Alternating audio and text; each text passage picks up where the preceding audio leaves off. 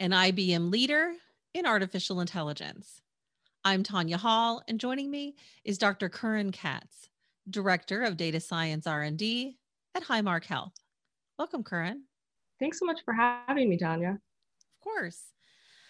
IBM just announced its 2021 class of women leaders in artificial intelligence. You were recognized as one of those leaders in a very exclusive list. Congratulations on that, by the way. And that's a huge accomplishment. So, what's the history of the award? So thanks so much. And it is such an honor to receive this award, especially from IBM, who I've worked with and also just always really admired historically their history of diversity and inclusion really early, probably, before anyone was forcing them to do it. So it's really an honor to be recognized by IBM and be recognized alongside such an incredible list of women leaders in AI. How we got to this point, specifically with Highmark, was we did some work with IBM trying to solve sepsis, which is, just a little problem, but if you have a big problem to solve, IBM's always a great partner in solving that. So we looked at sepsis, which is one of the most deadly conditions in healthcare.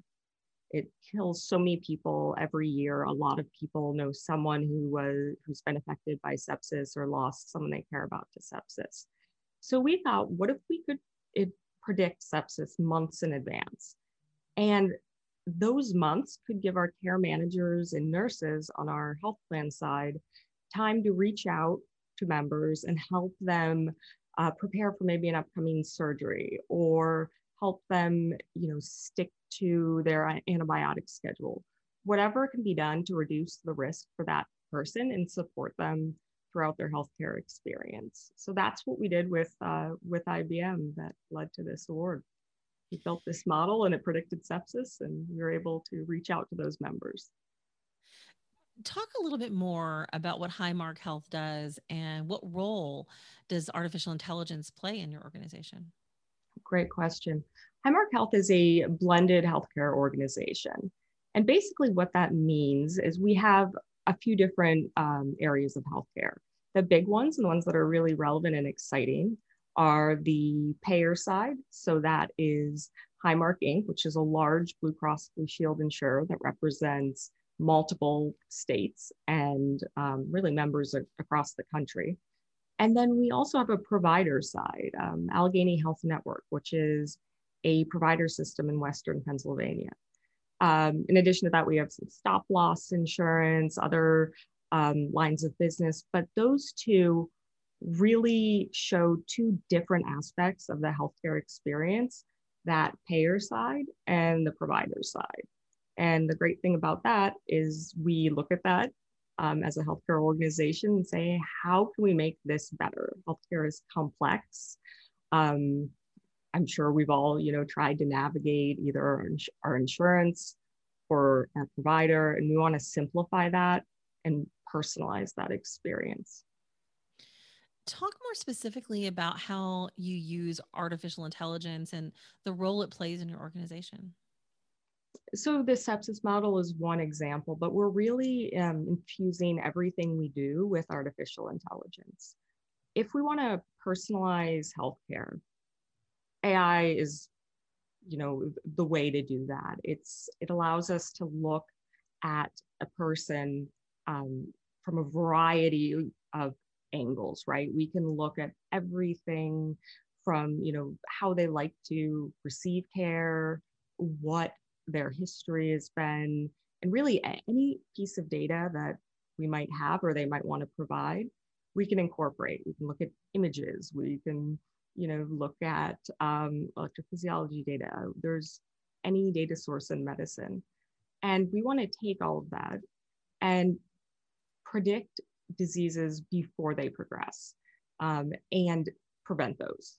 Our mission is to free people to be their best, and I think to do that, you've got to get people honestly away from healthcare. It's odd to say as a healthcare company, but we don't want our members and our patients with us at the hospital or on the phone with an insurance company. We want them living their lives and being healthy.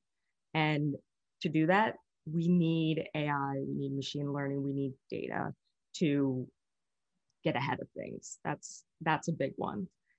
We also need it to simplify things. So we optimize things like appointment scheduling and nurse scheduling. We want our staff to be spending time with patients, not, with these understaffed or overstaffed. We want our patients to show up and have their appointment happen, not be waiting for that appointment to happen.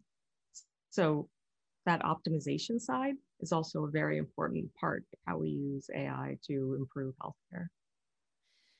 How does having a diverse leadership team build trustworthy AI? Great question. So AI represents historic data, and we've heard about the challenges with bias and basically things driven by, as people, or historic data reflects decisions society and people have made.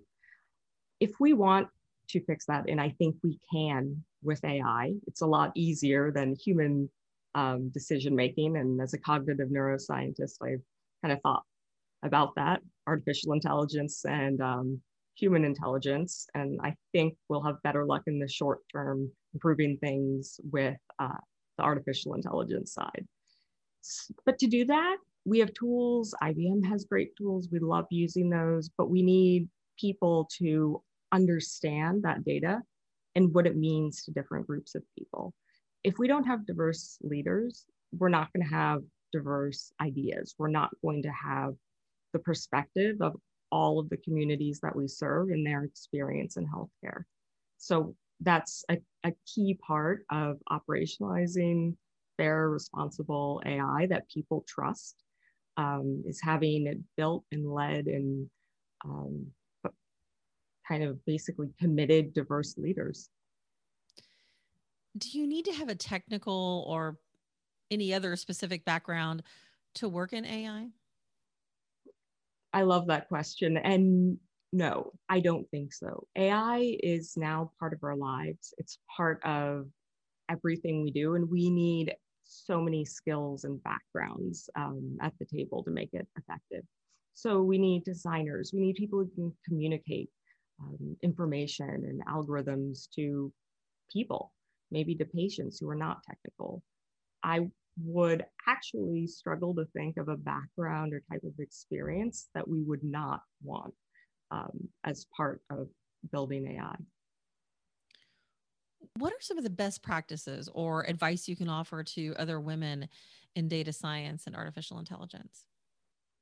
Be curious. That's one. And I think curious leaders are just incredibly important in any industry. But as a woman, really, if you're curious about something, it's easy to push forward. Another piece of advice would be to look for a company where you can really feel comfortable, supported, and you really agree with their values, and you see a history of it. You want to be somewhere where you can be supported, where you're going to be given opportunities to do whatever it is you want to do, be a leader, or go deep on the technical side, or try another career track. I think it's very, very important to choose your company and keep being curious. Dr. Curran Katz, Director of Data Science R&D at Highmark Health. If somebody wants to connect with you, Curran, maybe they want to find out more about your research around sepsis or artificial intelligence, how can they do that? LinkedIn. I'd love to hear from people. Sounds great. Thanks again for joining us. Thank you. And find and subscribe to more of my interviews right here on YouTube, iTunes, Spotify, Stitcher, or at tanyahall.net. Thanks for watching.